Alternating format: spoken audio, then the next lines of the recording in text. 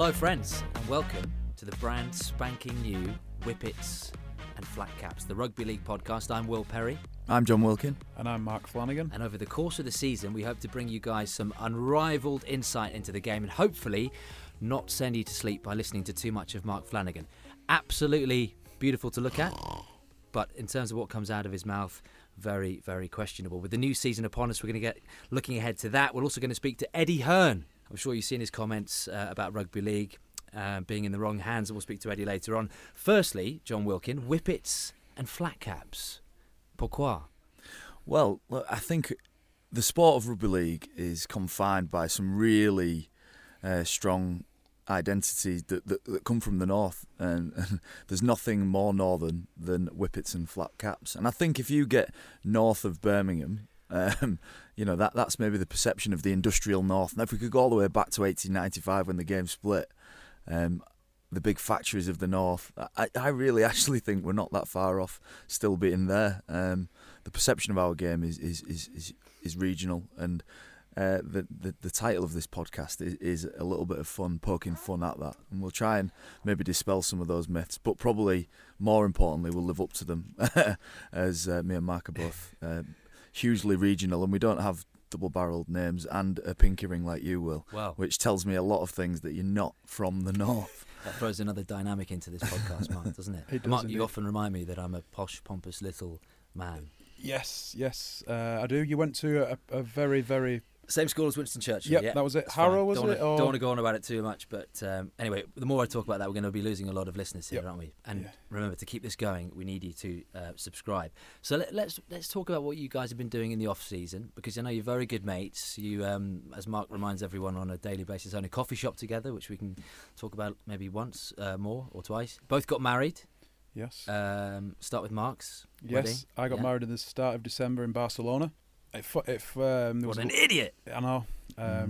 One good man down. We had a lovely stag do in New York and again in Dublin, and yeah, it was a great time. And then John copied and got married at the end of Jan. And had his stag do on almost Christmas Eve, which was weird. Yeah, Well, and I was actually chosen to be his best man, and he was one of my groomsmen, so I think that says quite a bit about our relationship. He obviously holds me in quite high esteem, and Well, on that he's subject, okay. we can fast forward past jet skiing in the Hudson on Mark's stag It's do. a highlight. It is. That was a highlight, being Yeah. sick down your back while we were doing donuts around the Statue of Liberty, but Mm. Yep. we can Lovely come back stuff. to that later. However, John, your best man wasn't at your wedding. Can you No, please Mark, explain? look, Mark was given the best man duties for a number of reasons. One is a safe pair of hands. Steady, It's very steady. very steady. 7 out of 10. Yeah, like his rugby, Yeah. is a safe pair of hands. Not world class, but what I knew he was going to do was you deliver. knew he was going to turn up. He was going to deliver, but unfortunately he didn't. He had a friendly game, big deal, friendly game. He'd already had about 9 weeks off in the off season due to his wedding. Yeah. For that one afternoon, he couldn't manage to Didn't wangle fancy that it. off. All right, Didn't this fancy is, it. so but you were okay with that? I was fine with it. Look, How did that look, just replay that conversation? I'll hope that by the time that comes, people will realise me and Mark are very different. We get on very well, but we're very different. Mark's detailed, organised. I'm a little bit more relaxed about things, and that's probably why actually we work well in business together. But as friends, that conversation was, I think, relatively So easy. some might describe him as the worst man.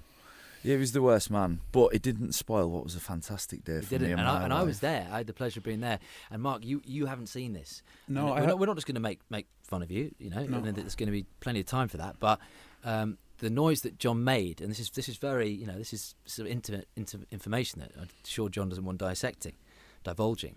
However, the noise that John made when he got married During the vows, is it? during the vows, you weren't there. Which is Yeah, weird, that's what I'm awkward. asking, yeah. But the noise that John made was something like this. I think what you find that noise was sinuses. There was a lot of flowers in the room. It was hay fever. In all seriousness, mate, your dogs were at the wedding wearing waistcoats, but that I guy. I am that actually guy. thought that your dog that was Blue making that noise. Mate, I'm an emotional guy. What can I say? I'm. Look. Let's get down to the nuts and bolts of it. If we're going to talk about macho northern men, who play rugby, beat each other up, and wrestle in you know, in a quite sensual way throughout the week. Look, I'm in touch with my emotions. Very I'm much more so. than happy to cry in front of other men. Yeah. And the way this is going so far, I feel like there might be a lot more tears Even to come. though I was at the back of the room shouting, pathetic. Yeah, I Pull did. yourself together, man. Even Yeah. the vicar, whatever she was um, called, it wasn't a religious one, but she was just like, okay, we're just going to let John get a grip of himself. And Fran was Fran was a Housel, Olympic swimmer. You're She was now current wife. showed me up. She was a rock. In fact, She she grabbed looked, your shoulder saying, you can do this. she John." picked me up. She power cleaned me and threw me out of the room. Mm. That's what she did. Just to clear Before it we up. do get started, one thing that has been happening in the off-season, Mark, and listen, the more you talk about this, the more help you might get. Mark is looking into treatment for getting progressively balder, basically, over the last sort of 18 months. And listen, if you are listening, there's nothing wrong with being bald. Do you know the This isn't, look, we're not attacking, you know, it's if anything, you should embrace it. There's Yeah, been you're supporting me. It's good. No, there's been some great people in the history of this planet who've made a big impact on Earth. Mini-Me, my old schoolmate Winston Churchill, Frank Leboeuf. Steve Stone, Moby. your dad Terry Flanagan, Terry rugby Flanagan. league royalty. The famous Flanagan. Yeah. Who else have we got? I mean, Zinedine Zidane, Yeah. The Rock, Patrick Stewart, Phil and Grant Mitchell, Barry from EastEnders. But the thing, what I will say this, that Mark's got in his advantage, which being challenged in the follicle area. I think because he's so tall, people aren't aware of it. But let's look out for this on TV from the terraces. When Mark's hair gets wet, it's thinning, Yeah. and we can do all we want. But there's one thing I do know: Mark's doing all the things he can to ensure that this baldness does not take grip. Have you He's got started to? I mean, you know, Can I- Luke can I Gale, the big speak yet? talking. Thickening- Not no, yet. no. No, Sorry. thickening Continue. shampoo. He's got an ultraviolet comb Yeah. that he combs his hair with for 10 minutes per day. That's a lie. Yeah. No, The it's not. thickening shampoo, I've tried. Okay. He's Has got- it worked? Not Regain really, doesn't is work. it? No. He's got. So if they want to sponsor the show, probably not the best idea because Yeah. Regain doesn't work. It's a joke. Listeners. Well, Luke Gale's had a hair transplant. Paid £6,000 for it. You've got more money than him. Why don't you just bite the bullet and? I'm going to see how Luke goes on. To be honest, I I'm see, going to okay. I'm going to watch his progress throughout the season. Yeah. Could be a regular Could be a segment disaster like Rooney's. on the show. Yeah, But but he's been wearing a scrum cap actually in the pre-season friendlies. He's obviously really protective over those hairs he's had implanted. Yeah. So look, there's, But it's a massive list. You know, the Dalai Lama. Are we still going with the Britney Spears? Just even any- tried it out. any bald. Chris Dal- Eubank. Dalsim off Chris- Street in fact, Fighter. Chris Eubank came into the shop, Pot Kettle Black, He did. on He didn't Barton like it. Arcade Deans. He actually gave you some advice. What did Chris Eubank say to you that day? We were talking about sport, and it was about the time that his son was coming through the ranks. And he was just basically telling me that whenever I score a try, I need to make more of an effort to celebrate and become a rugby league icon. But So you sort of saying like maybe you should have a bit more of a personality. yeah, he said I What you're should trying to- walk up to the camera very slowly after scoring a try, look into the lens, and just lift one eyebrow up and just stare into the lens for a good 10, 15 seconds. Okay. I've not Have tried you it. practiced No, it at all? I No. don't score very Because often. some people do say, Mark, that you're like if there's people listening who aren't from the rugby league fraternity, that you're like the James Milner of the rugby league world. There is a perception that I'm boring, yes. Yeah.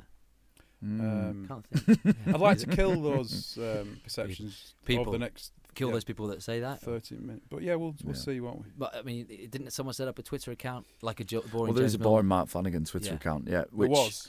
there was, but You've Mark, got a favourite tweet, haven't you? One of his. I have, yeah. Well, I think Mark was watching. This is not the boring Mark Flanagan. This is actually Mark Flanagan, and I got asked whether to decipher whether this was actually Mark Decipher, it Flanagan wasn't or the NCSI. boring Mark Flanagan. They said I'm reading out a load of tweets, and when they read this one out, I was like, it's definitely somebody as the boring Mark Flanagan, but it wasn't. It Yeah. was just watching darts. Phil Taylor's favourite checkout, 140. Mine, aisle 3, Tesco, Oldham, and that was genuine. That's not a joke. That is not. That was a joke. That is not. That's a that good- is not that's a a boring solid Mark joke. Flanagan tweet. It is, It's not it a is solid amazing though, 'cause joke. when you see him, you think like, wow, That's I mean, look, lols. Mark, John Wickes, No. he's a very good-looking guy, isn't He's he? good, You know, yeah. you think, like, He's got to easy have. on the eye, you yeah. sort of meet him, you think he's got to have some sort of charm and charisma, but actually, he's got absolutely zero. Well, you find charm. with this in life, don't you, where people who've got such a great toolkit in front of them, Yeah. Mark's very good looking. Yeah. Developing the other sides of his personality, it comes later, doesn't it? Yeah. So we're expecting Mark to blossom when he gets into his 40s. So I'm off to the Winter Olympics. Just drop that in there soon. So we're going to see how this goes, but we really want to get the buzz going this ahead of the new season, and we need people to subscribe. So don't base it on what you've just heard in the first few minutes because that's utter garbage. But throughout the course of this podcast, click subscribe. That will keep us going. When I signed up to do this, I was told, and it was on the premise that I'd be doing it with 2 Super League captains. So I thought, well, that's going to be a great idea. However, the sort of the bare bones of this now is that we're actually doing this with a quarter of a Super League You didn't look captain. at the small print, did you? I didn't look at the small print. No. and it's the printer's got smaller and smaller. John, we'll start with you. You've been stripped of the captaincy. Stripped, Slightly, yeah. or Well, sacked. look. How did that happen? Yeah, well, how did it happen? Via WhatsApp. Was it? No, was it? Right. You've really put him on the spot here, haven't you? No, It's- look, I think with something like a captaincy, you are purely, you're just a keeper of that role for a certain amount of time. 3 years. You did. Yeah, and look, it's a huge honour to do something. For anybody who gets the opportunity to lead or captain an organisation, for me it was a fantastic honour, something I'm immensely proud of for my family and my friends. That being said, you are aware when you do it that there's a time for which you'll no longer do it. I took the captaincy off Paul Wellens, who's one of my best friends. So for James Roby to take the captaincy of me, I think. So why it's a have you great- not got it anymore? Quite simply, James Roby's a better player than me. Right. James Roy's Do you have to be a better player to be captain? No, not necessarily, but I think he's a current England international. He's our best player for probably the last 10 years. I think he's younger than me. He's going to have a few more years left in his career. So let's be frank about it. Those are the reasons. There's no other reasons than that. So how did that? We want to know how it came about. Yeah, Come on, well, we're all though, mates. We're here, no one else is listening. Justin Holbrook, I'll give you this now, is a dead straight guy. He deals with things like this straight on. Sat me down, said, "Look, I'm thinking of doing maybe this a different way. What do you think?" And I said, really, truthfully, if your ego wants to jump in, and in life, I think people's egos jump in all the time, don't they? And say, no. I said, look, in that situation, Justin, if that's what you want to do, I support your decision and I'll support Robes. And I believe James Roby is one of the best players in the world. I'll follow him through brick walls and I'll help him lead St. Well, Helens. he'll be a different kind of leader too, because 100%. having played with James, he leads by his actions. He's not much of a speaker, but he's one of the most committed, ruthless players on his performance, and he'll run through brick walls for his teammates, and it's quite inspiring to play with something like that. And look, there's different types of leaders, isn't there? There's Genghis Khan, who was boiling people in a pan, Was he bald as well? Was it? He might have been. But then you've got people who, like your good friend Winston Churchill, who you've banged on about 3 or 4 times already. It's not a big deal. You went to school with him, fine.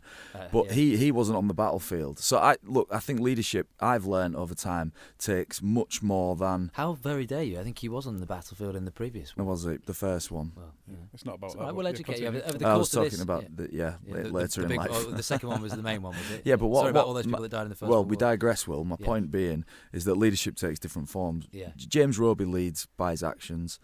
You can lead with your talk. You can lead by doing inspiring things. You can lead by changing things. And there's a million ways to lead. James Roby will be an exceptional leader for St. Helens, and that's why he's captain. And I support him. Very serious answer. How did you actually get that? Was it a WhatsApp? How did this happen? No, mate, it's a face-to-face. Look, the BBC and your sort of formal governance that sits behind the BBC. Things like WhatsApp don't occur, mate. It's one-on-one meetings and appraisals, which I'm sure when you've you're in been- trouble, Will, we all know that you get sitting down and talk to. Come on, let's They not take go you there. around the corner, out of harm's way, and The it's like, 2014 Winter Olympics are long behind us.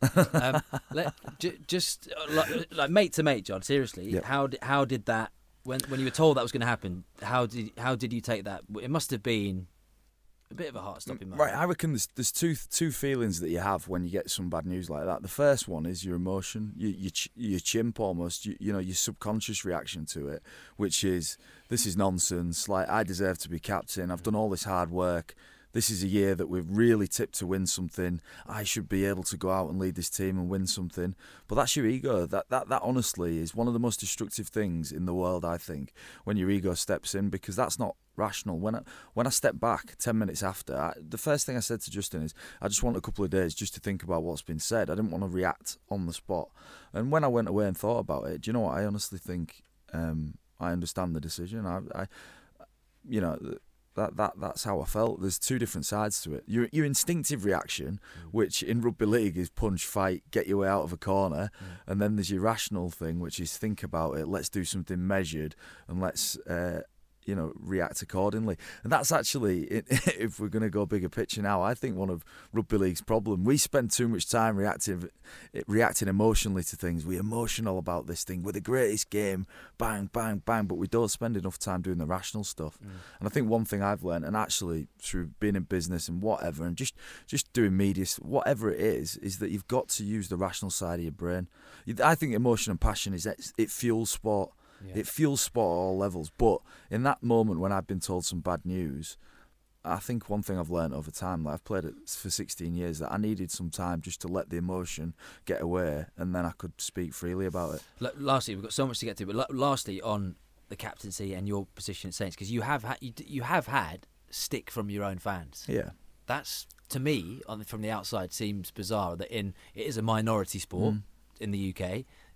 Someone so dedicated within a minority sport within the UK is getting stick from their own fans. I never quite understood that. I have some experience of this, having played with John for a few years at Saints, and sometimes because he wears his heart on his sleeve and he puts himself out there, whether it's doing media stuff or to do Sky interviews, I think it's easy for people to shoot down John because, like I said, he puts himself out there. He doesn't hide behind the rest of the players, and he kind of he fronts up when he needs to. So that's what they're angry at. And that's part of it, yeah.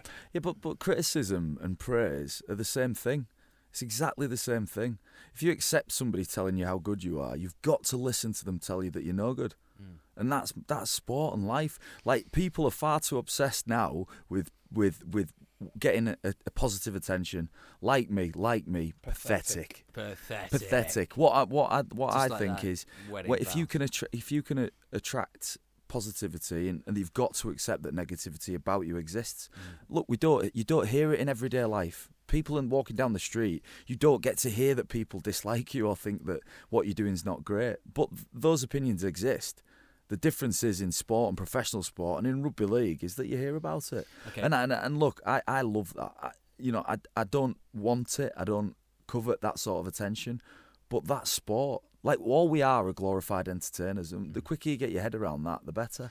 Mark, before we start talking about the season, I was really excited. I was going to get a Flanagan 13 Salford shirt. I thought, one of my good muckers is going to be El Capitano this season. I thought, this is big news. This is a big day. And then many people saw the Super League launch and was watching on TV on Sky Sports. He's got to come up soon. There's all the pictures. There's all the captains. There was no Mark, and so actually, having told me you're captain, you're one of 4 captains. Yeah, well, actually, the photograph you're alluding to wasn't the captain's photograph, so that was Manu, who plays on the wing, who's not our captain. Right. But yeah, Ian Watson, our coach, has picked 4 this year. I think over previous years we've had quite a young squad compared to the rest of Super League.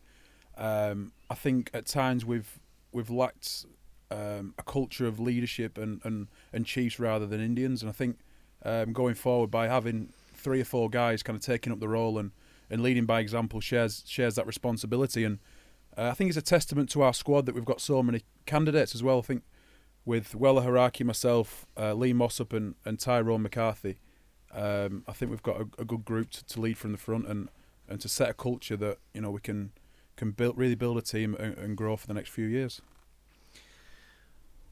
Right, another little section we want to get onto here is pre-season. So, what's it like for you two? Is it as brutal as people on the outside think? I know when I was eating around at yours the other day, Mark, you're saying to me that you want to play bigger this season. So you're eating more. You want to, you want to play at a bigger size. What's behind that? Throughout my career, I've always been quite light for my position. Played in the middle as a loose forward. I've got to be fit to do a lot of work, but I've also got to be, got to have some muscle and size to kind of front up against the big boys. So I'm trying to stay a bit heavier this year, without probably playing as many minutes. But you mentioned pre-season. It doesn't get any easier as you get older. We do 6 weeks prior to Christmas and then about a month before the start of the season, and it's a lot of cold, dark mornings running, and we did a lot of wrestling in defence this year. We were spending 2 hours on a Thursday afternoon at the National Taekwondo Centre in Manchester, basically doing WWE, and I was the Rock for a couple of hours there and getting stuck into each other. But in fact, that's the hardest bit of rugby league, contact. Like the wrestling part of the game is, which people wouldn't see and don't see, is in some sort of cold gym on mats, and you knock each other to death. Like you hit each other wrestle, grapple each other, fight. You essentially fight for an hour. And it's exhausting. And like when Mark's saying that, like 2 hours of wrestling for me would have sent me under. I wouldn't be playing this year if I had to. You love it. I bet you're one of the weirdest human beings I've ever met. Thank you. I bet, come on, Mark. That him in that scenario, wrestling, No, John Wilkin wrestling. John takes a different personality in that situation. He's saying he's quite schizophrenic. Yeah, schizophrenic, and he's quite angry for a couple of hours, and you really get that angry face. But it's when you break down a tackle in rugby league, it's a collision from 10, 15, 20 metres. Your basic job is to get the other guy to the ground. So I mean, you do that at each other's houses on sort of Wednesday nights. I've seen you do that. Sometimes. We'd like to do it to you, Will. Oh, hey, anytime. But how? You're giving us stick about being captains, actually, and the revoking of captains. Well, I'm just trying to work out what you've ever been in charge of. This isn't about me. No, that's fine. But let's just throw that round. Have a think about it. I don't want you to answer now. In charge of your reputation, right? Oh wow, lovely, lovely stuff. But go on, give me more insight into how brutal pre-season is, because all fans turn up. They expect first game you guys to be in the best shape you've ever been in. But realistically, you're humans running other businesses. You've had some time off. Yeah. You know, to get back into the nick you were in at the end of the season, it's going to take a while, isn't it? No, I think pre-season is about a few things. It's getting physically right. I think more mentally right for the year. 9 months is such a long season. Such a long season. So to be ready to play for 9 months, you've got to be mentally refreshed. So the off-season for me is about getting mentally refreshed as much as anything.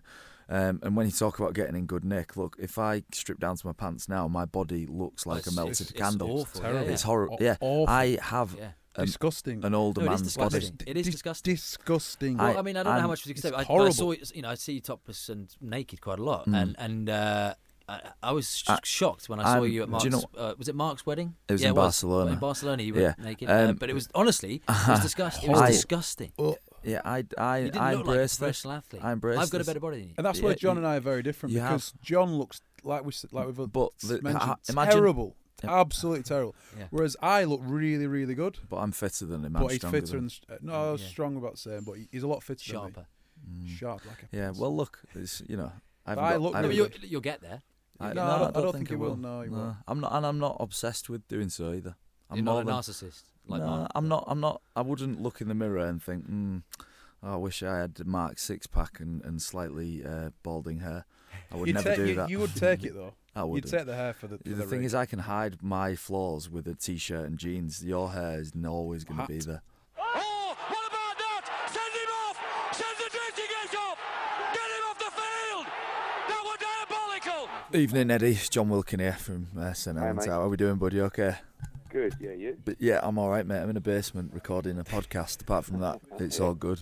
As you do. Yeah, of course. Eddie, let's get cracking. And let's just remind everyone of some of the comments you made a couple of weeks ago. Rugby league is a great sport. Rugby league has a huge fan base. It's just in the wrong hands. That's all. You said the world's changed. The way that you promote sport has changed completely. And anybody that doesn't embrace the new age is finished. You go on to say people in rugby league, in the infrastructure of rugby league, look at us and say we've had an unbelievable relationship with Sky. They've turned sports around that have been flat. Could we do that with rugby league? Yes. So start off, Eddie. What is wrong with rugby league as it is right now? Well, I think, it's a sport that has a huge tradition, particularly in the north of England. And there's quite a big crossover, to be honest with you, amongst my audience, which is boxing fans, snooker fans, and particularly darts fans, and those who watch rugby league as well. And we get a lot of feedback from those people about the sport. What I see is a sport that, and I can't tell you that I'm an avid follower of rugby league, because I'm not, but what I see is a sport that has diminishing TV numbers, diminishing crowds, and diminishing corporate partners as well, and commercial partners. So in that respect, I think there's the fundamental things wrong with the sport. But ultimately, it's not delivering on those levels. And obviously, when you look at the success of a sport, it's always judged on TV ratings, bums on seats, and commercial revenue.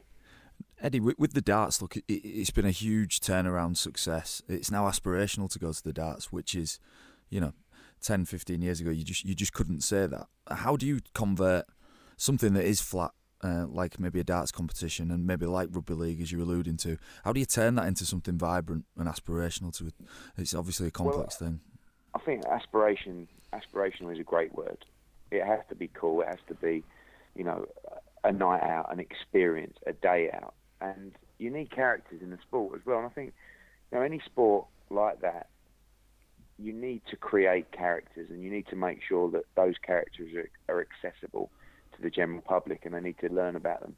I think that's what we've done in boxing so well is, you've got to know the fighters so much better now, whether it's, support programming around fights or matches in your case, or whether that's, better work on social media. But I think that, I'm not a rugby league follower. I couldn't name you one player. That's sad. That in itself is huge. Isn't it? And you tell me to name a rugby league player, Jamie Peacock. I mean, these John are like Wilkin, Mark some Flanagan. old school guys that I know. But that in itself, and I've never actually thought of it like that before. But that's the truth. Yeah. It's terrible. So tell Eddie, tell me to name half a dozen teams. Yeah, could just about do that. But you're talking about a sport that has a big background in this country, historic background, and people just aren't talking about it anymore. And this goes for a lot of sports, by the way, not just rugby league. But, so this is the one that's podcast, been brought to me. Eddie, this podcast is called Whippets and Flat Caps, and is that the image that you have of rugby league? Yeah. Is that something they need to dispel? Is it that sort of stereotype? Is that holding the game back? Look, when I talk about rugby league being a great sport, I've watched rugby league. It's a great sport. Rugby in general, across the disciplines, is a great sport, a tough sport. But again, it's just not at the forefront of young people's minds, I think. And that can sometimes be a problem from the grassroots to the elite level of the sport. But one thing I definitely know is it's not cool, it's not sexy to go to rugby league or to watch rugby league. And it is to go to the darts. And as much as I love the darts, and as much, we obviously own the BDC, it's darts. It's not rugby league. It's not boxing. It's not a sport that is notoriously, historic or entertaining. So when you have a great sport, and this is why I feel so passionately about boxing, is I believe it's the greatest sport in the world. But you have to make it accessible. You have to let people in, let them understand it, and let them get addicted to the sport. And unless you draw people in to watch the sport and enjoy the fan experience, that will never happen. Eddie, look, you're an infinitely busy man. The comments obviously have provoked a lot of discussion about whether Matchroom, yourself, could take on rugby league and make a success of it. Is that a likely possibility? Is that something that could happen? I don't think so. Well, when we went into darts, it wasn't a case of the PDC, which is the Professional Darts Corporation, reaching out to, my dad and saying, "Would you like a job?" We're not interested in a job. Can we resurrect sports? Yeah, of course, but we resurrect it through our business by taking that sport over. It's not meaning to sound arrogant or bullish. It's just what we have to do. I'm not interested in becoming the chief executive of the rugby league because I'm busy enough as it is. But, we have 60 employees at Matchroom that know how to turn sports around, know how to promote events. And, of course, that's what I do. So in that respect, if there was a position to be had in terms of Matchroom within the sport, then possibly we'll look at it. But, Eddie, I know how your brain works, and let's push you a little bit. Then, have you had be honest, any discussions, any thoughts, any sort of communication with the RFL, with Sky about getting involved in this? There has been discussion in the past, not recently, between the RFL and some of our directors and my dad as well, but not in recent times. Certainly not within the last 12 months. Are you going to change that? And I don't think, to be honest, I think the authorities would necessarily like to see us in the sport, and that's not something that I've heard. Or I just, from the outset of how I perceive the leadership of rugby league to be, I don't think they'd like us to come in and shake up the game in that respect. Well, because you'd be perceived as a southern fairy touching a northern treasure, or what? Not necessarily, but I just think that we're different. We shake games up in ways that sometimes upset the old guard.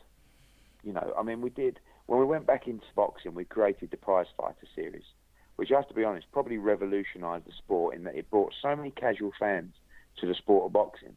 But the old guard, the boxing people, looked at it and said, "Oh, it's terrible. What's this? 3 fights in one night, 3-minute rounds. It's disgusting." Whereas the casual fans embraced it, a bit like 2020 in cricket. So our ideas sometimes are a little bit quirky, but there's a method to the madness. And we'd probably have to shake up the game of rugby league to an extent where that old guard would probably look at it in such a way that would be distasteful for them. But do you want to change the game? Do you want to freshen it up? You can't paper over cracks in these sports, and there could be a problem without looking into it deeply enough. A big problem from the bottom to the top. So, like I said, you need one thing you do need, without any question of doubt, is role models. And in boxing right now, we have of course, a heavyweight world champion called Anthony Joshua, who young kids aspire to be. I don't believe that there's many kids talking about rugby league players in schools like, I want to be him. Certainly not where I'm based down here.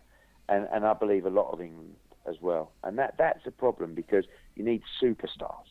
And like I said, if I'm someone that follows sport quite aggressively, and I can't tell you the superstars in rugby league, and that doesn't mean I have to be in rugby to know those stars. I should just know them. I know them in tennis, I know them in golf, I know them in football. So why don't I know them in rugby league? Because they're not in the public eye. They're not reaching out to the casual audience, which is essentially a way to grow the numbers for any sport. And how much do you think a regional identity plays into that, feeds into that? We talk about maybe the darts and the snooker, and you said there's a similar demographic to those audiences to rugby league. Do you believe the regional identity is an excuse that the game can use, or is that maybe a disguise? No, I do think it exists for sure. I mean, look, I stage fights in Leeds, in Hull, and I see the passion. We had a fighter, Martin Murray, from St Helens. Big Saints fan. Big St Helens fan, yeah. Rugby league. Yeah, I see the passion for rugby league in those territories, but I do not see the passion in many other places. And darts was probably seen as a regional sport as well. It's heavily played in the north of England. And now Ali Pali's absolutely rammed out with Prince Harry turning up. I mean, look at our Premier League venues, Dublin, Exeter, London, Manchester, Liverpool, Glasgow. It's everywhere. And that's, you can't concentrate. Yeah, of course, you're always going to be strong in those regions that you're in. You can't and mustn't take them for granted. But if you're going to grow the sport, and the way that people are digesting sport is completely different now. People don't digest sport just on televisions anymore. The millennials growing up, they're watching and digesting content, sporting content, in many different ways, whether it's across digital platforms or social media platforms. And again, it's not something I live on social media because a huge part of our business is promoted in that way. I don't see much rugby league stuff floating around, and I follow many, many sites. And Eddie, just from your experience, in darts, what was the transition period from Matchroom taking over to the powers the power that it is now? Because John and I were speaking off air a few minutes ago, and rugby league sometimes has a plan for 2 or 3 years, and then it changes course, and then does another plan.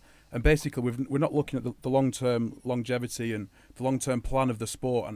And I'd be interested to hear your thoughts on how long it took from taking over at darts and then actually really making it the big success it is today. Well, I think probably something in the region of 3 to 5 years till it was a huge success. I mean, it's now second only to Premier League football in terms of TV ratings on Sky. That's incredible. The semi-finals, the finals, and the quarter-finals were hitting numbers well over 1 million on Sky for the World Championships. So it's become a huge spectator sport. But as an event, what we've done is we've created a night out. We've had fun with it. Yeah. We've created characters, created personalities, just like my dad did with the snooker in the 1980s. You can remember them now. Alex Hurricane Higgins, Steve Interesting Davis, Willie Thorne with a bald head, Bill Werbenick, Dennis Taylor with the funny glasses, Kirk Stevens used to wear a white suit. But you remember those guys. Characters. And in darts, you got it now. Phil the Power Taylor, Raymond van Barneveld, Michael van Gerwen, Peter Wright with a silly hair that does the dance. You know, but you've got these characters that you can resonate with, and they become almost like pawns or actors in this show. And with And that, that's what it has to be. It has to be a show. with team sports, and I think rugby league has followed football's suit, as in it's been sceptical of the media and it's tried to flatten out all of the personalities in the game. It doesn't really allow too many players to go off and express themselves and become individuals and become maybe iconic people, like you say. How much do you work with the individuals, Eddie, to make those guys sing and to exaggerate their character, or do you just let them be themselves? Completely, and you have to let them be themselves. I never want to, get a fighter to try and act in a certain way, because it's one, it don't look right, and two, it's uncomfortable for them. There's nothing worse than not being yourself. But listen, you know, being in the sport that you're in, there are bundles of characters in the dressing room. So why can't we see them? Why can't we see them be themselves? It doesn't mean you're going to take your eye off the ball, or you're not going to be the same player, because you can be. But ultimately, if you don't let these people express themselves, if you don't let the fan know about the players and let young kids want to be like the certain players, then you're not going to grow the sport. But you've got a big job on your hands, because I've got to tell you, the sport is not the flavour of the month in the boardrooms. And I'm talking about for commercial sponsors, and I'm talking about for broadcasters as well. So, Eddie, So- right, I've interviewed you loads, and I like to think that I've got a pretty good idea of how your brain works. And listen, you've done a fantastic job with what you've been doing in a short space of time, and obviously what your dad has done as well. But you admit you do have an ego, and quite right, you've got an ego, because you can back it up and you can say, look what we've done. So has this conversation aroused you to get into Whoa. more so than you were a couple of weeks ago we're- to get involved? Because look, Eddie, let me put this to you, right? The RFL's chief executive, who is a position you absolutely made it clear you don't want, you're not interested in that side of it, but the chief commercial officer and the chief exec of Rugby League have both gone, right? There's no signs of replacement. Some might say the sport's in an absolute mess. This is your time, Eddie. It's got to be right for us as a business, as a family. I mean, you have to understand, Matchroom is a family business. So we don't have board of directors in a sense that we have to ask people for permission to do things. If me and my dad fancy it, we'll do it. He's not as keen on this as I am, because he's not necessarily a believer. And he tends to really go into sports that he absorbs and has a passion for. That's one of the reasons he went into snooker in the first place. So I'm interested, and even from my comments, I've seen the response. And maybe it is an ego thing, because, when I step up in front of 90,000 people to speak after a boxing match, I generally get booed. And I've been sort of cheered on social media at the idea of joining rugby. That would change very quickly. That'll by the change. way. I was going to Once say, Eddie, we're don't rely on that, yeah, mate. I'm not silly. But I don't know. I mean, listen, if the RFL come to us and said, we'd like Matchroom to look at rugby league as a sport and, have a chat, we'd certainly entertain those conversations. Well, I hope someone's listening from the RFL is listening. Well, but what I would don't so think, you wouldn't be aggressive with this? What would your next step be? You're going to wait for them to come to you?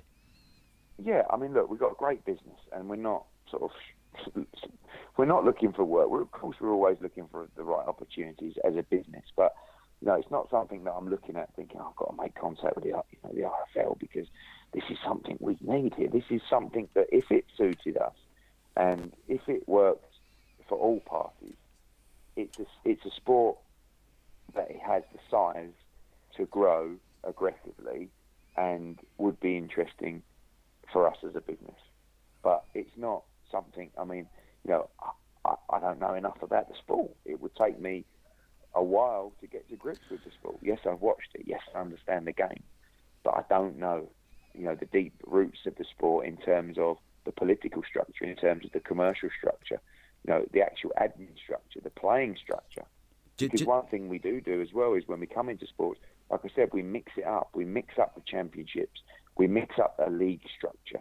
And it might be something that might not be very popular. Well, it certainly wouldn't be very popular with the traditionalists. But it's too late for that. You've either got to make a change, by people who people believe in, or you're going to be struggling for a long time. And it's not something you can just paper over the cracks. If there's a problem, there's a problem. And sometimes, complete overhaul is your best chance. Well, I know you're really busy, Eddie, and really appreciate you coming on to speak to us. But in fact, just while you're here, because I haven't even spoken to John and Mark about this, we just sort of threw this at them. But Wilco, how would someone like Eddie then, while Eddie's still on the line, go down? You know that Eddie's admitted he doesn't know the game, he doesn't know the characters, he doesn't know the teams, he knows half the. How would Eddie taking over and Matchroom taking over go down with Super League fans? Well, just listening to Eddie now, I mean, you can't help but be enthused by the guy. There's a confidence, obviously, that Eddie's got that I think rugby league needs to portray to the world, to have a confident mentality, to attack things, to take on new ideas and structures, and be brave and bold. Innovation's actually in rugby league's DNA. We're always innovating. The video referee, rule changes, all sorts of things. We innovate, but when it comes to the basics of the game and how we promote ourselves and market ourselves, we've been way behind the times, I believe. And somebody who comes in from an outside with Eddie's experience could really be the catalyst for the game going from strength to strength. I believe a big thing is making stars of our players, making young kids want to grow up and be rugby league players. I play in St Helens, and the kids there want to be football players, and they want to be boxers, and they want to be everything else than rugby league players. And that's a challenge. And I believe Eddie could do a great job. And that being said, I can imagine he's got more than enough on his plate. He's got no big fights on the horizon. He's nothing coming up. He's got quite a few months. Right, go on, Eddie. No, that's an interesting point about St Helens, because that is an area that is historic in terms of the sport.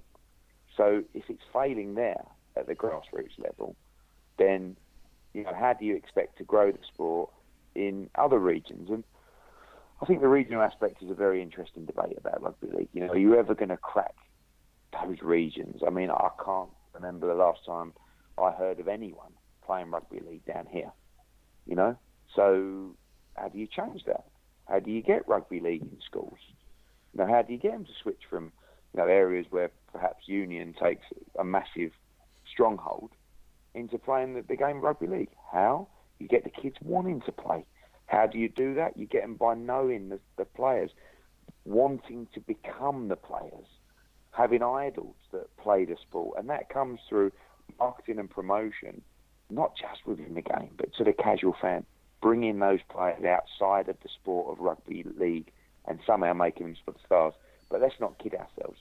Without the right broadcast partner pushing the sport, you have absolutely zero chance. But you've already got that. So this has to come. Yeah, but this has to come from the RFL and the broadcaster combined, and a complete overhaul of how things are done. Because as a TV product and as a sport, it's not working. Look, just speaking to Eddie over these last few minutes, I can tell from his voice he's interested. He is. He's more Eddie, you're more interested than you were when we said hello. Yeah, you're right. I like it. Listen, I've been in the car for about 10 hours up and down to Liverpool, but I like a challenge. And listen, this may not go anywhere, but again, we've changed sports that you would have said at the start have absolutely zero chance. And you're talking about rugby league. You're not talking about tiddlywinks. This shouldn't be. It is a big job, but it shouldn't be that difficult when you've got a sport like that. It's not like you're starting from scratch. It's not like you're trying to put bums on seats that has never happened before. There's been crowds before. There's been great games before. There's been great clubs before. There's been great players before. So, again, it's a great sport that's embedded within the country. So you have to regenerate it. You have to bring it back. You have to make it great again. But if it's been great, and it has been great, let's not, let's not kid ourselves. It's been around a long time. If it's been great, it can be great again. Everything has cycles. Boxing's in a great cycle at the moment. Is that because of us? Or is that just because it's just the way life goes? Darts is in a tremendous cycle. Maybe in 5 years it'll be dead again, and maybe it will have a resurgence. So I'm a big believer in that, and I think the sport of rugby league, like any sport, can have its ups and downs. It's in a downtime right now. So how do you get it up? I hope you get there with or without. Get him off the field! That was diabolical! Right, guys, let's get stuck into the nuts and bolts. We're going to focus on some key games, some big issues coming up. Leeds Warrington kicks it all off Thursday night. Did the best team, John Wilkin, in Super League win it last year? Well, look, I think if Leeds had been in any other sport in the world, it would have been a film being made about what they did. They finished bottom of the league the year before.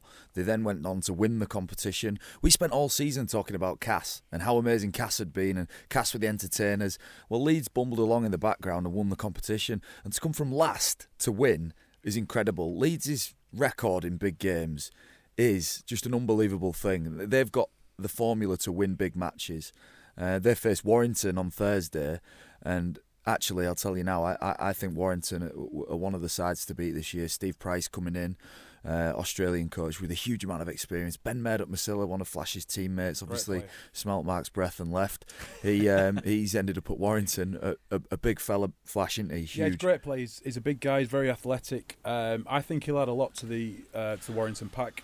I think it's a big time for Warrington, and being a Warrington fan, they've had Tony Smith at the helm for a long time. He struggled last year. Did you say you're a Warrington fan? It's a big time for Warrington fans, yeah. And I'm not. I support Salford. Right. Wherever the money is. Yeah, no. But yeah, I think it's a great time to be a Warrington fan. Steve Price takes over. It'll probably change the way they play a little bit from Tony Smith. I think they'll have a great season. I think they'll beat Leeds this week. But I must mention, a lot of credit must go to the board of Leeds Rhinos. Having won the comp in 2015, then getting relegated, but then sticking by Brian McDermott. A lot of clubs would have sacked the coach having such a great season, then getting relegated. But they stuck by him. They stuck by the squad, and I think it was just deserved. Why do they win big games, Leeds? When you know, I look at Leeds and I think throughout the season, the performances are up and down. You watch them on video; they're not great. But when it gets to the right time of the year, they win. I think they've got a great culture. I think they've got a lot of players that turn up on big games. I think they know how to win. They always hang in there. We've played them a few times, whether at St Helens, at Salford, and must have been about 3 or 4 games they've beaten us on the bell. And I think it's that resilience. I think it's that culture of never say die. I think it's inbred in the DNA of the Leeds players. I think they've had the likes of Sinfield, Maguire. But they're long gone now, so we can get that. So are they a cat with 9 lives? They get rid of these guys and they keep. You know, everyone says, well, I think the style done. That which Leeds play, they change. They're the most adaptable team in the league. They can change how they play. They've got no structure to what they do. In most sides in the league are predictable. Leeds aren't. And that makes them dangerous when it comes to knockout rugby, when everybody's got into the rhythm and playing predictably and doing certain things, and we're all repeating what each other do. It can be quite drab and dull at times. Leeds go out on a limb and do something different. They're aggressive defensively. They throw the ball around. They've got exciting players who can carry the ball well. Exciting players, but you say, is Callum Watkins got the gravitas of those guys you mentioned as a leader? Well, yeah, I think he can do. Look, we're not in the changing room at Leeds. We're in a basement somewhere. So look, we can't. We're in a studio somewhere. Sorry, it's not a basement. It's a luxurious studio. We're look, Callum Watkins might have all the ingredients to be a captain. I don't know him well enough to say whether he does or he doesn't. But Leeds have got a knack of winning games. But I agree with what my mate Flash is saying. I think Warrington are going to be too strong for him on Thursday. Steve Price, Ben Murdoch-Masila, watch out. Warrington are coming this year. You just said Flash. Sorry, we might better get this in. Why are you called Flash?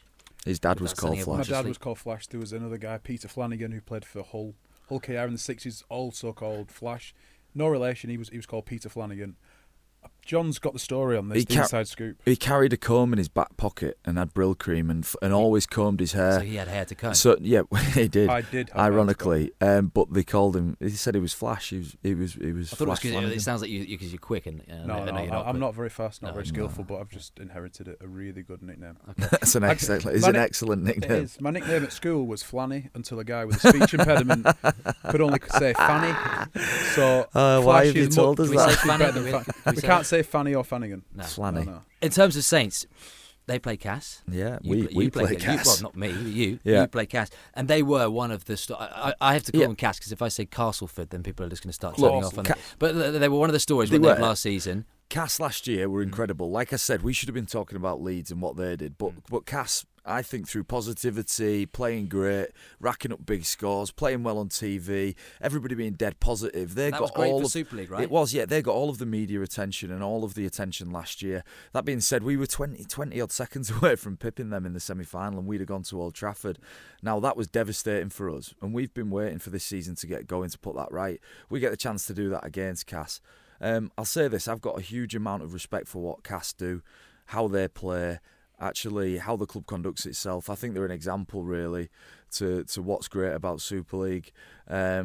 And we talk about a regional identity. Look, if you travel around rugby league towns, there's not a stronger regional attachment to a club than Cass fans have got to their club. It's immense. It is literally It's a immense. massive part of the community, right? Yeah, it's insane. So the factory it's Hickson's or whatever. It's a big industrial town, Cass, mining, whatnot, and the rugby league club is literally the focus of that town. Big up the jungle. I remember when you guys got me tickets when you were playing there, and I Yep. had to hang out in the jungle before the game. That was You enjoyed that, I felt, didn't you? I felt at home. It was Yeah. what a place. Will they be then the Cass of this Well, look, season, I think as in the team that surprised everyone last year? Will Well- they be that surprise package again? Well, they already did it last year, so I think it'll be tough for them to be a surprise again. However, yeah. So people will work them out. you'd think so, yeah. They say second season syndrome in a lot of teams and players. I still think they'll be a tough team to beat, but there'll be an expectation of teams when they play against Castleford of what's coming. They did build in the previous years to last season. They were a team in transition over 3 or 4 years, steadily getting better and recruiting better players over the years. And I think it's a testament to all of the clubs that it's not like a quick fix. You can't just sign all the best players and then expect the reward. You've got to build it, and I think it's a credit to the club that they were able to do massive loss for Cass, Zach Hardacre. Now we can't talk about Cass without talking about Zach Hardacre and what happened to him last year. Look, before the grand final, Zach Hardacre is one of the nominees for Man of Steel, which for people who don't know, most people who are listening will, is the best player in our competition. So him and Luke Gale were 2 Castleford players nominated for that. And to lose one of those players in the build-up to a grand final was incredible. As a teammate, you'd be devastated that a key player like that has done something so ridiculous, so close to a grand final. So fully justified is the ban, Zach being out of the Castleford team's huge. They've got fantastic quality around, and look, let's give Cass the team that they've got, give them credit. I think they've got enough tools and weapons in that team to be as effective as they were with Zach. But Zach in itself, it was a huge story in the game. It was devastating to Castleford going into that grand final, losing a player like Zach Hardacre. Fullback is such a specialist position. Like we play, me and We Flash, can't play fullback. we play in the pack. Like, and it's tough and it's attritional and pretty physical. But my word, fullback is an intricate, detailed position, and So- you can't just throw anybody in there and expect them to do well. Zach, obviously dealing with a lot of stuff. Flash has made a big blooper, hasn't he? But it's It's a bit more than that, isn't it? I mean, has he not It's, let? it's, He's not it's let tough the to whole comment, to be team honest. know? Well, we spoke earlier. We're in an age of talking about state of mind and looking at the pressures that are put under rugby league players. Now we don't know what's gone on in the background. We spoke earlier of Jake Livermore, who played for Hull, who got done for a cocaine ban. He had stuff going on in his family life at the time, which kind of excused that in a way. He was having a bit of a breakdown or whatever. So I don't think we can really comment until we know what's And he going on. didn't get a ban. So all right, but from the outside, 2 years. That is that satisfactory? 2 years. Someone does some I cocaine. don't think you can within a describe season? this situation as No, satisfactory. the ban. I know, but I don't like the punishment. word. I don't like the word you used. Is it satisfactory? I mean, Does it almost suffice? mean that you derived enjoyment from the ban that he got. Is it? Are you satisfied, Are you Will? satisfied Are you with that? satisfied with the ban? Look, Well, fellow, no, look. fellow professionals within Look, the I game. think, you counted up as black or white. It's strict liability. What's in your system is your responsibility. So, if you came to our coffee shop and you were you found guys have with... got a coffee shop. Yeah, I You didn't never know if it- mentioned Pot Kettle Black, Manchester City It's Centre. a very good Okay, yeah. You should award-winning mention that more. coffee shop. Yeah, Will. I actually heard Common Ground's the one I go to in Altrincham. Well, if you came in and ate something, it was contaminated, let's say, for example, and you got tested, it was positive, it's your fault, not ours. Yeah. Now, look, Zach has got strict responsibility for what's in his system. He took things that shouldn't have been in his system. He's got banned. That's it, right? That's Yeah. done. Like, whether that's fair or not, it's done. Yeah. It's just done. the people who missed out were the Castleford team at the end of last year, who'd had a great season, and you know what, they deserved more than any of the media attention being about Zach. It should have been Finished about top their by 10 team. points, right? Yeah, an incredible performance from them, and they deserve all the credit that they get. With Zach, look, he needs obviously some help and support. I think Castleford are standing by him. I think that's incredible. I think we've got a duty of care to people, not just to cast people aside who make mistakes in life. You know, forgiveness has to be a core, without getting too deep, a core principle of everything about our society. We need to forgive Zach. We need to put our arms around him, make sure he's right, and move on. He's going to need some support over the next few. Well, and you know, we just talked about Leeds. Well, I just said, are they the cat that has 9 lives in terms of evolving and just reinventing themselves? Cass have done it before. Maybe they weren't at the pinnacle they were at when they had Solomona, who went over to Sale Sharks, but they've lost a player of that quality before. Yeah. Oh, They've lost a Hardacre now. him. Jacob Truman, can he step into the? Well, they to those replaced shoes him or with not? Greg Eden last season when he No, won. do you say? No, I right. don't know. I just made a mumbling noise that sounded like no in a whole. It's almost a like whole, the noise you whole made at your accent. wedding. It's my whole accent. Yeah. Go on, Mark. But yeah, when Dennis Solomona left for Rugby Union, there's a big outcry on who would replace him. They signed Greg Eden. He had a great season. Now it's the turn for someone else to step up. Eden might go to fullback like he did in the grand final. But I don't think they'll be too hindered at the start of the year because they've got personnel that can fill Well, that. Daryl Powell was banging on about Jacob Truman, saying Yeah. that he can easily step into Hardacre's shoes Yeah. and play the same way they played last season. Yeah, That's but what he was saying. I'm done with Cass now. Okay. Right, let's talk about somebody else. I think St Helens are going to be a real threat this year. No. Well, There's a lot. There's a lot. Yeah, James Roby's going to kill it. There's a lot of great teams in the league. Look, I think Hull FC were outstanding last year, and I think look at Hull now. We've got 2 Hull teams coming back into the competition. Both Hull FC and Hull KR With Danny Maguire. With Danny Maguire recruited really well. Danny Maguire, standout player in the grand final. My God, an old man, older than God's dog, but produced an How old are you? amazing. I'm younger than him. Why has he gone? Well, I'm not asking a stupid question. Why has he left Leeds to go to? Well, I Hull just KR? think at the time when you're making those decisions, I don't think Danny was playing actually. I think he was in and out the team with injuries. Was he not man of the match in middle the grand final? Yeah, but he was. But we're talking these decisions about recruitment, much like in your career, will have made well before. So had they been made, 6 months ago, you might not be in the position you are now with a very notable broadcaster. Yeah, no, but look, Danny decided to move on. Maybe he wanted a new challenge, and look, Leeds' loss is Hull KR's gain. I'm delighted. I grew up, as a humble pig farmer in East Hull. I'm not silver spoon like you two. I worked and grafted my way through pig muck and wee to where I am now. But Danny Maguire will be a huge asset for Hull KR. Look, Hull FC, biggest team, Flash. I think when you play against Hull FC, you know that it's going to be physical, don't you? They've got such a big outside back. And they play very similar to Leeds, as we said before. That they play hot. They play with a lot of offloads. They've got a big pack. The likes of Watts, Sika Manu, Minicello are all big offloaders. So they'll be a threat this season with their style of play. They're very unpredictable. And in the halves with Sneed with his kicking game, Albert Kelly, who's electric on his day, he can come up with anything. I think they'll be up there or thereabouts again. Lee Radford was, because they've only brought 3 players in. Lee Radford was saying they didn't need to change anything. I don't think they did. No, I think Hull FC are getting something right, and they're getting better and better. I think it's great for the city that Hull KR are back in. I think having both Hull teams in the competition is an asset for the game. The Hull derbies are just incredible. One of my biggest regrets is I moved over to St Helens before Hull KR got into the top division and managed to play against Hull FC. If you live, we've had Eddie Hearn on talking about people aspiring to be something. Well, I wanted to play for Hull KR and play in a Hull derby. That's what I wanted to do as a kid. That's what I wanted to do, nothing else. Didn't get the chance to do it. I got to play for Hull KR, but I'm envious of those Hull teams. This year they get to go at each other in a sellout crowd and an exceptional atmosphere. So good on them. You were talking about Saints and obviously saying that you think you're going to have a good season. What's Justin Holbrook plotting then in the off season for Saints this coming up season? Yeah, look, Justin's a real detailed guy. He's got a corporate background actually, which I think me and Flash talk a lot about. It gives him a broader understanding than just a sporting background. I think it makes him a great leader actually, and I've really enjoyed. Look, every player says this, don't they? That they enjoy working under the coach and that the coach is great and blah blah blah. And it's one of those nonsense sort of things in sport. But I'm telling you now, Justin Holbrook's a great coach. Well, I was amazed how close, because I met him at Sports Personality of the Year, and just watching you guys interact he was just like, I don't know whether that's how it should be, but Was he John was just kissing like his two. ass, or? No, but it was just like two mates on a night out. Yeah, he's a normal bloke. Yeah. He's just he's Do a all genuine, the players have that kind of click with him? Yeah, he's a great bloke. He's a dead straight bloke. He'll tell you what he thinks. Yeah, I think as a player, all you want from your coach is just straight shooter. As long as you know where you stand.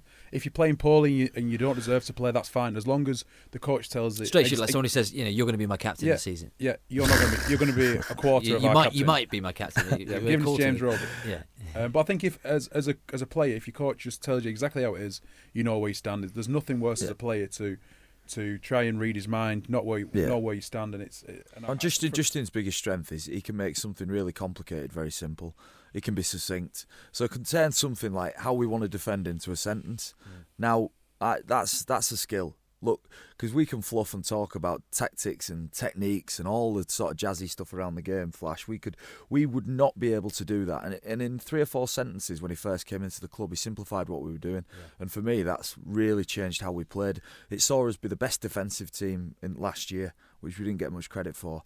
And I think, look, Saints will do well this year. We've got a great squad. But like I said, Hull FC are going to be great. Warrington are going to be great. Leeds, we've actually never Rhinos apart are from going to be Salford. great. And so what would you like to say to the Daily Mirror? Because the Daily Mirror have said that Salford are going to finish 12th. Yes, 12 out of 12. I think we've experienced this for the last few years. We've a lot of finishing bottom. No, a lot of perceptions. So you accept that's a sort of it's quite an accurate prediction. No, it's a perception that we've had for the last few years. Like I said, we had it at the start of last season. Then big loss. Ben Murdoch-Masilla a big loss for you. Let me finish, John. That's fine. It's not the John Wilkins show.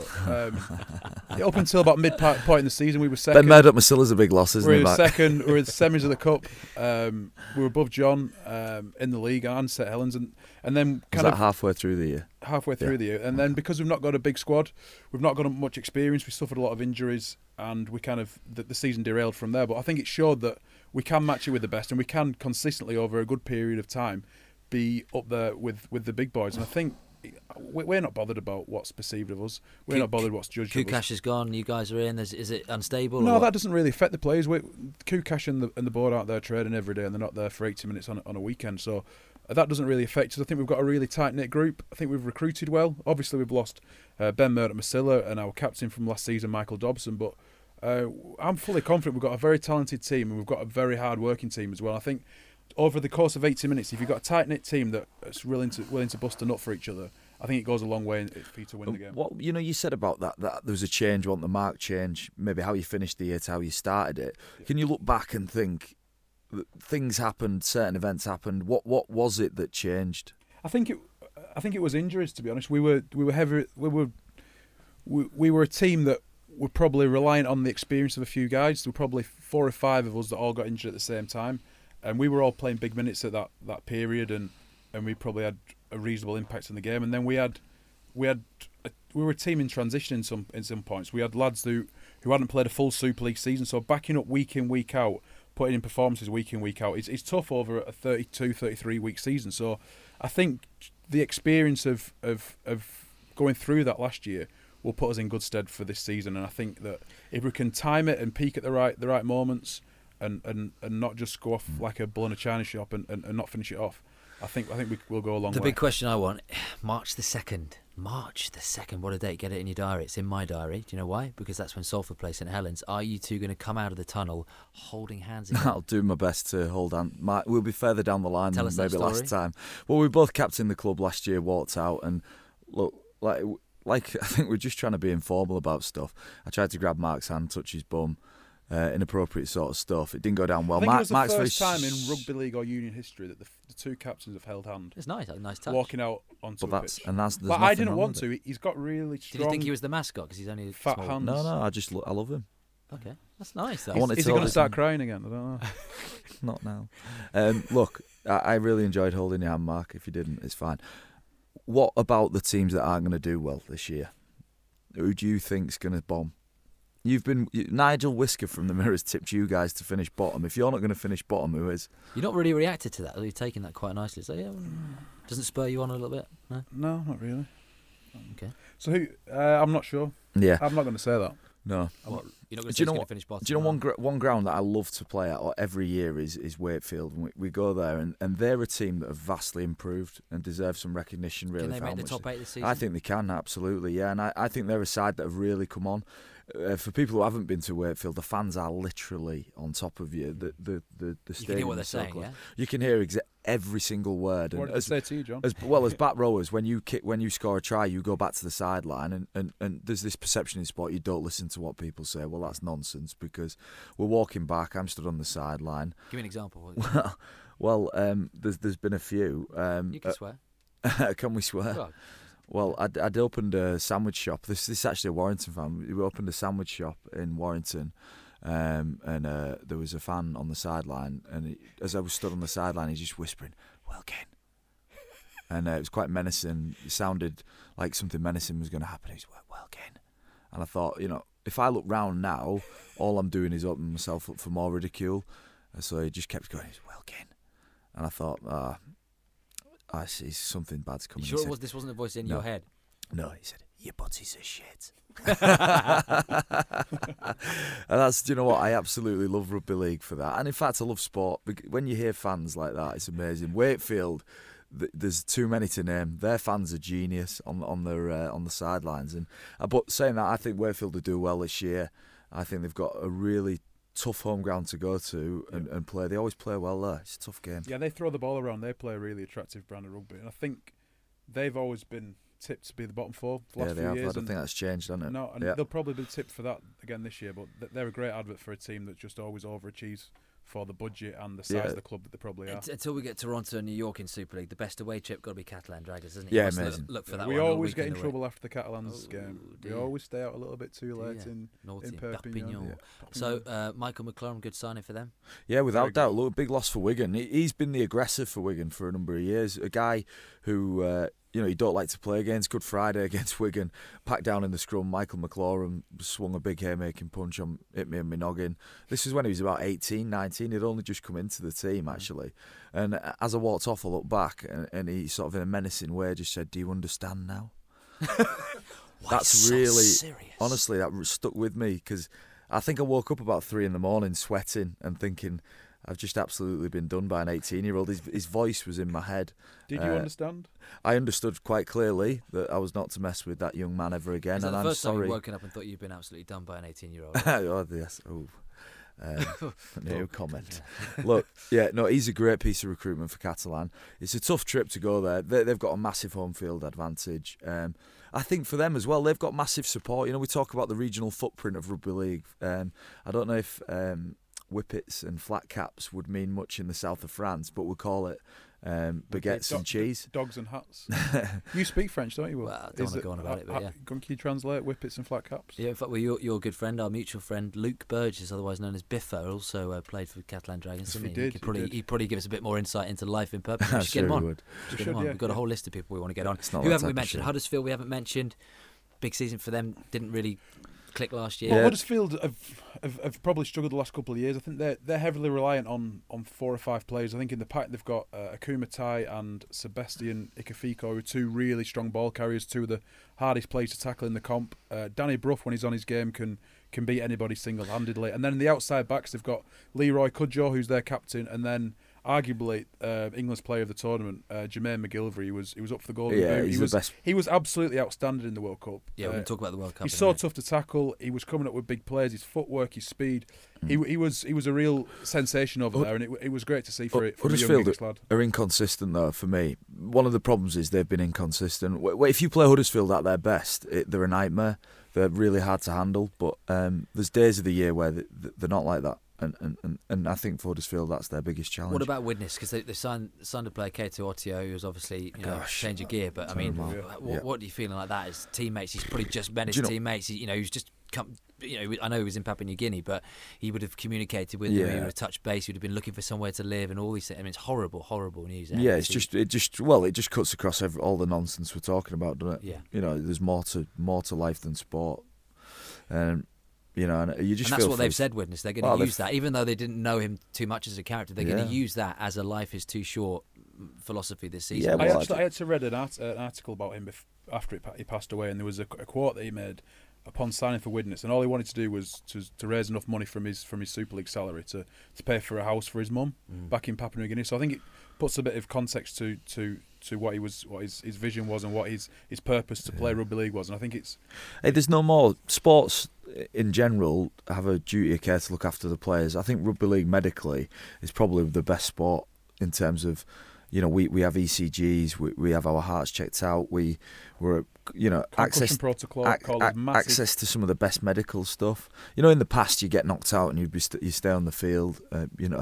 Rugby league now they do look after you much more than maybe even 5-10 years ago when I first started playing. Let's talk about England and let's talk about the World Cup, because if I remember rightly, where were we watched the World Cup? Was it Barcelona? Yes, it was Correct. on my wedding day. On yeah. your wedding, I didn't get picked, was it on so the I morning? thought I'd get married Was it on your instead. wedding day? Yes. Gamble. Okay, so and we were watching, I remember, in a bar with Kelvin Fletcher, otherwise known as Andy Sugden from Emmerdale. From Coronary? Yeah, Emmerdale. The Andy Bill. from The Bill. Bill, yeah. So England, talk to me, guys. Wayne Bennett. When like people always tell me Wayne Bennett is the Sir Alex Ferguson of rugby league. Yeah, what is in his experienced, drinks a lot of red wine. In that sense, but Yeah, also look, he has a hairdryer in his pocket. Yeah, no. I think there's two sides to him. One, the side that he wants people like you to see, Will, in the media, which, he doesn't give much away. He doesn't He's come across dull. great, if I'm No, he's completely dull. honest. Yeah, but Dave Woods for the but- BBC. but Wayne Bennett's- after the World Cup semi-final Wayne victory, Bennett's he gave them a 3-second answer. He's got no desire to please you or the media. But he represents England. No. He performing well and winning games, for me, is his primary role. He didn't get hired off the RFL to be an ambassador for the game. They put Jamie Peacock in the squad, Paul Wellens in the squad, and other people to be that. And He comes the fact across rude to me, right? No, because one thing is, if he's not good at it, why keep probing him to make a story out of it? The No, but hold media on. created something about Wayne Bennett that shouldn't have been there. They've just beaten Tonga in the semi-final of the World Cup, and I'm not going to harp on about this, but he gave answers that were 3 seconds long. But like England he- got to the World Cup But final. how does that benefit the team? That's not his priority. Okay, but surely that's just part of the job, isn't it? It is. I get what you're saying. Anyway, this isn't the big issue, but what's he like as a coach? You then? have to present well. But look, you have to present well. You do. He doesn't. So they brought other people in to do that. England performed really well in the World Cup. I thought they were a bit scratchy to start with.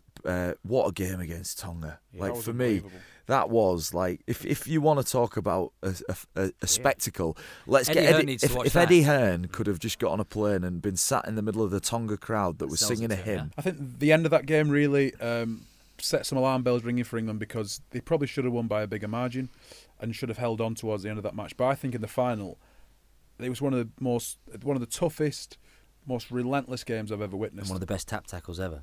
Who was that? Yeah, it Stop was. the stride, Oh, he was, yeah. Yeah. Callum Watkins. But I think from minute 1 to the end of the match, I thought it was intense and it was brilliant. And I think a couple of calls might have gone England's way. It might have been a different outcome. But to put up that effort, the Aussie lads knew they were in a game. Yeah. They knew. Well, Cameron Smith said, didn't he, after the game, who's probably the best rugby player in the world, one of the best rugby players that's ever lived. He said that's the toughest game of rugby league he's played in. Yeah. So that tells you everything. England were great. Star players, Jermaine McGilvery, Huddersfield player. Obviously, we were just about to get. Are you surprised he stuck didn't into go him. to the NRL? I think he will. But you surprised He's, he he's didn't go a, after he's a that big World home Cup bird, final? though, Jermaine. I think he'll probably. He said he didn't have any offers from the NRL. Does that surprise you? Well, I just think. Is it?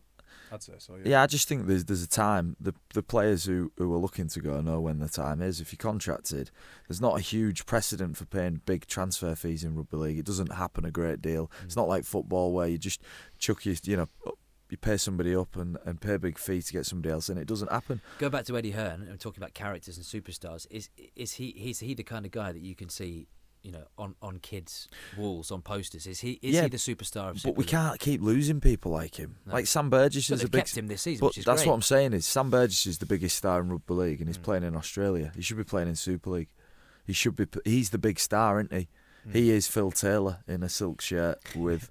but not as good looking. Yeah, he's the equivalent of Phil Taylor, which I'm sure Phil Taylor will be quite happy about.